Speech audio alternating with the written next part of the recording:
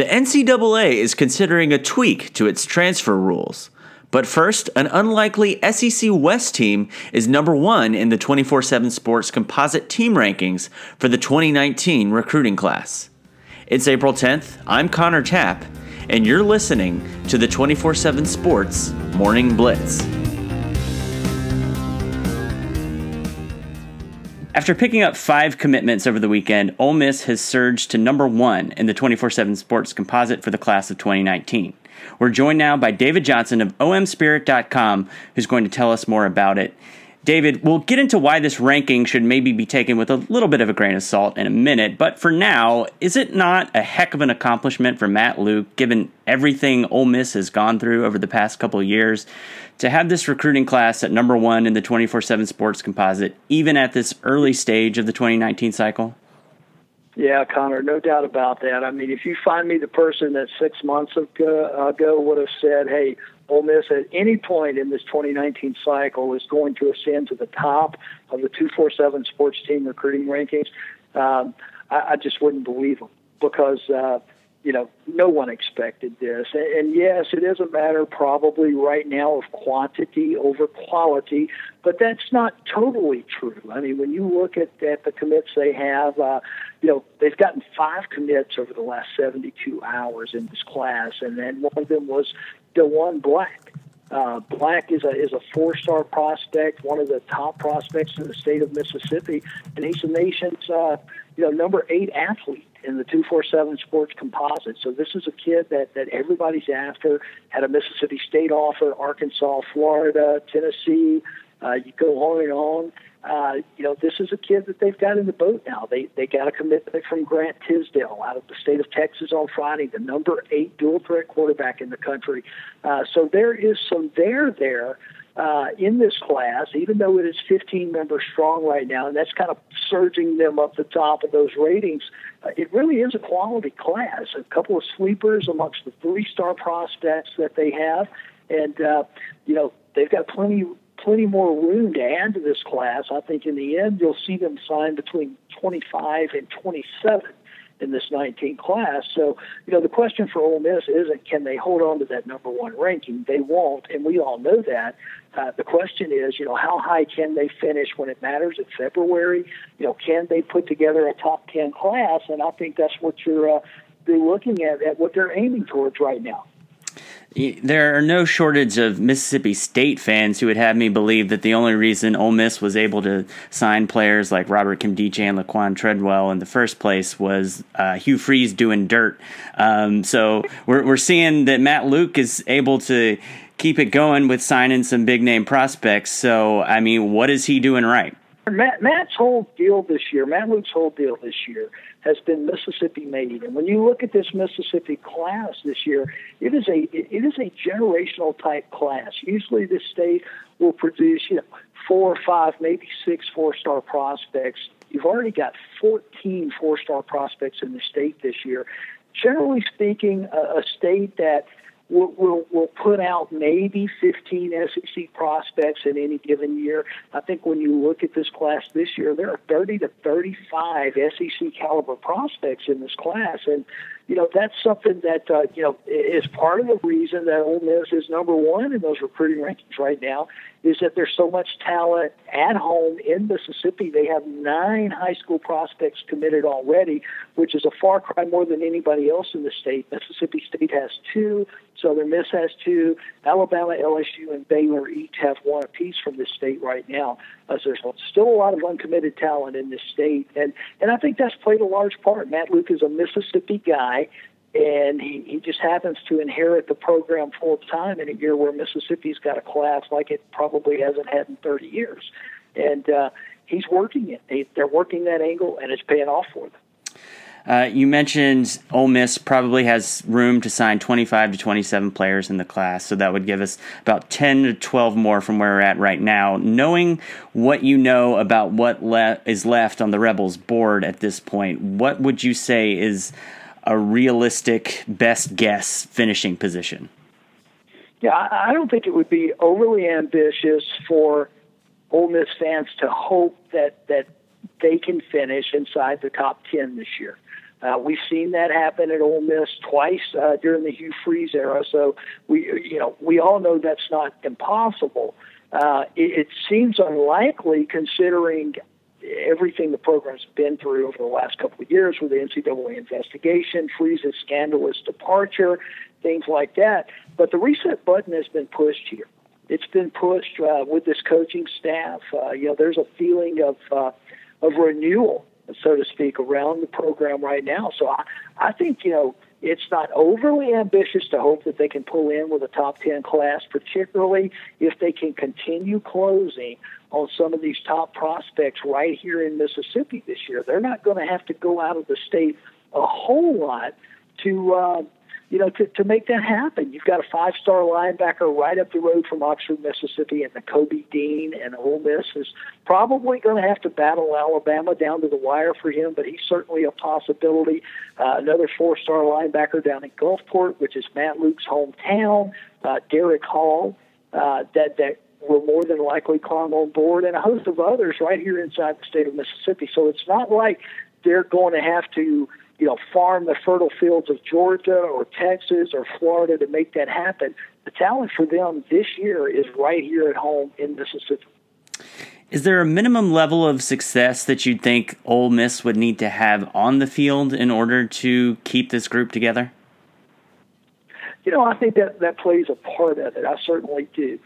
Maybe not as much of a part for these Mississippi kids as it does for some of the out-of-state targets that they have, but that's always a factor. I mean, they're going to have to win games. Winning games makes recruiting easier. They have an offense that's more than capable of doing that. The question marks for this football team going into the fall is whether or not the defense can be average. And with their offense, if they come up with an average defense, you're talking about an Ole Miss team that I don't think it's far-fetched to think that they could win 8 or 9 games. But if that defense is no better than what it was last year or the season before, you're talking about an Ole Miss team that's probably going to struggle to win 6. David Johnson writes for omspirit.com, where right now you can find his analysis of the Rebels' massive recruiting weekend and much, much more. David, thanks for joining us. Connor, thanks for having me on. Former 5-star quarterback prospect Shea Patterson will not be a part of Mississippi's 2018 season after opting to transfer to Michigan. Patterson is pursuing a waiver from the NCAA to play immediately in Ann Arbor. But complicating matters is the fact that Ole Miss is objecting to Patterson's waiver appeal, Dennis Dodd of CBS Sports reported on Monday. Though it won't come early enough to do Patterson any good, there's a legislative push to prevent schools from interfering with students' ability to transfer freely from one Division I program to another. Last week, the Division I Committee on Academics recommended a change to the NCAA transfer rules that would allow student athletes with a GPA of at least 3.0 to transfer to any other school without having to sit out a year. Here to help us understand what's next for this proposal is 24/7 Sports national college football writer Chris Hummer. So, Chris, now that the Committee on Academics has recommended the change to the transfer working group, what are the next steps that need to be taken for this to become an actual rule? There are several things that will need to happen, but basically the recommendation now moves to the NCAA transfer working group, which in English is essentially a group of administrators and NCAA outside of NCAA personnel that look at potential rule changes, then eventually propose a particular rule change from a number of proposals that were sent to them. And then it goes to the D1 Council for a final vote. And if it's approved at that point, it would then be enacted whenever they decided the inaction would take place. The incentive for student athletes that's being introduced here seems to make a degree of sense. Keep your GPA up and you'll have an easier time transferring should you need to. But this proposal doesn't enjoy unanimous support. So, Chris, what are its critics concerned about? Yeah, the main rationale there is that a GPA at one school isn't always equal to a GPA at another. I don't want to throw any schools under the buses, but it's a bus, but it's not like Stanford. A 3.0 GPA at Stanford is not the same thing as a 3.0 GPA at Navarro Community College in my hometown. Obviously, Vero Community College is not the example here, but the point remains that not all GPAs and not all degrees are equal, and that's a large concern. The idea that you might limit opportunity for a student athlete at a more difficult school who would like to transfer for a better opportunity for themselves. And then there's also, if you're being frank, kind of the racial element that comes with this. Obviously, some students come into school better prepared than others, and you're harming their potential chances in some cases with this rule potentially if you make it GPA based, because they have less of a learning base coming in some cases, if that makes sense. Oh, I can definitely see how one might make the argument that tying this ability to transfer to GPA confers additional advantages onto those already born into privilege while disadvantaging those who were not. If this rule were to be implemented, what's the earliest that players could take advantage of it? I think if you saw this happen, it would come into effect pretty quickly. You wouldn't see the effects of it really during the 2018 season. Obviously, there will be a couple players who decide to transfer after spring practice, and they'll know this rule is coming into effect, and they'll be able to consider that option. But most of the transfers you'll see will start to happen in 2019. For example, the NCAA's proposal would come into effect during the 2019-2020 academic calendar year.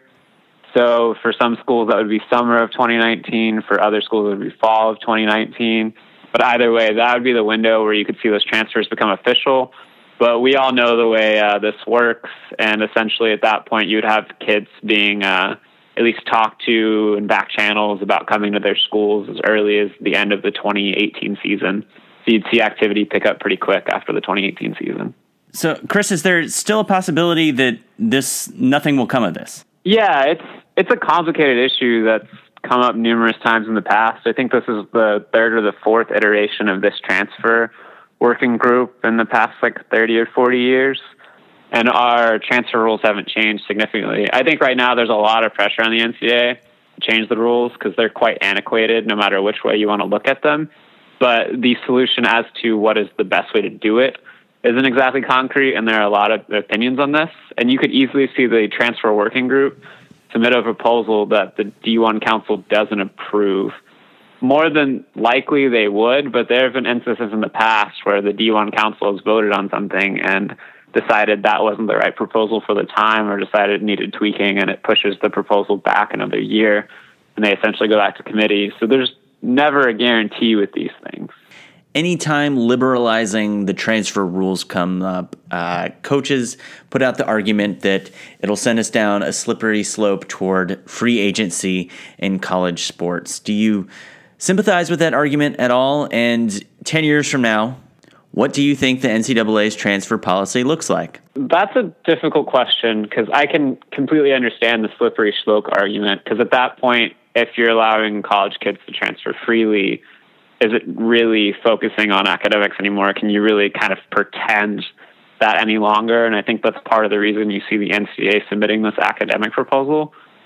But at some point, you're going to see this transfer rule change. I don't know how it's going to change or what ultimately is going to come out on top, because there's not really a consensus right now.